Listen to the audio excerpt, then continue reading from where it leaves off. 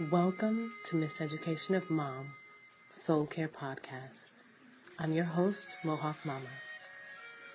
I am privileged and delighted to invite you to a hospitable place where we look at our nurturing and our rest from an eternal perspective. We nurture and rest because of Christ.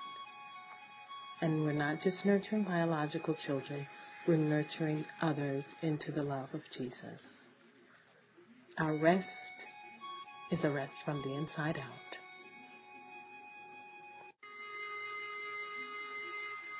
So with the podcast, there's another element that is involving my children. And so today I'm welcoming my son Tobias. He is 19. And he is our oldest son, but not our oldest child.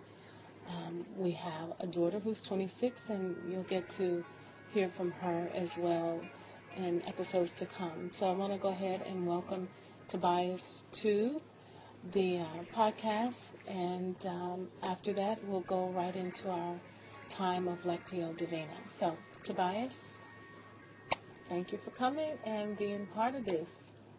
You're definitely welcome, Mom. Well, we are actually out and about today, and we get out together every Thursday. And so we're literally recording live from our van, and we'll be heading back home shortly and joining the rest of the family. But right now, I have Tobias, and he's willing to just share with us his answers, his responses to the two questions. The first question is, what's something you enjoy doing with me? Having these sort of long, or I wouldn't say long, but somewhat lengthy, intimate talks in the car.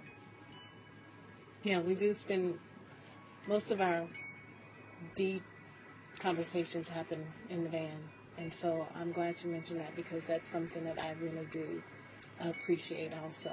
I look forward to that time I can spend it with you. So thank you. So the next question, you ready? Mm-hmm. All right. He's had some time to think about it, but it's still unscripted. And that is, think of a mistake I've made as your mom and how that mistake gave insight or taught you a lesson about life, or just about, being human and being flawed.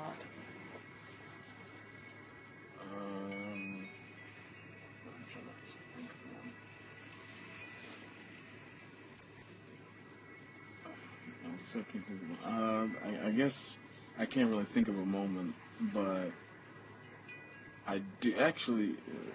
I do remember one moment. I think it was when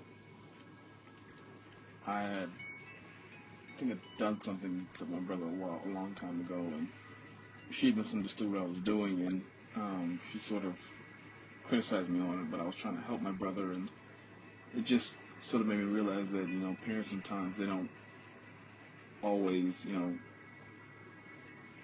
they're not perfect beings, and they sometimes assume things, and just like everyone else does, and they might give you a bit of a harsh problems when they don't understand the situation. But it just shows that that they're still learning as parents, and we shouldn't be expecting so much of them. I think that's actually really insightful in terms of just hearing you give your response to just how that affected you, to realize that mom doesn't have it all, and she doesn't know all the facts, and she can also make those assumptions. And so it kind of gives you an opportunity to step back and say, you know what? There's a place where I have to recognize that this is a human issue. It's not like parents are exempt from that. So that's encouraging, because then there's grace that you can give me as your mom when I make those kinds of assumptions. So now that we've kind of listened in on just Tobias's heart and his desire to just engage with me, let's turn our attention to engaging with the one that knows us deeply and is so fond of us. So you ready to do this with me? Oh, what do we do? We're doing Lectio Divina. We're gonna, like right now, gonna do some soul care. Okay. All right. Hey there, mamas.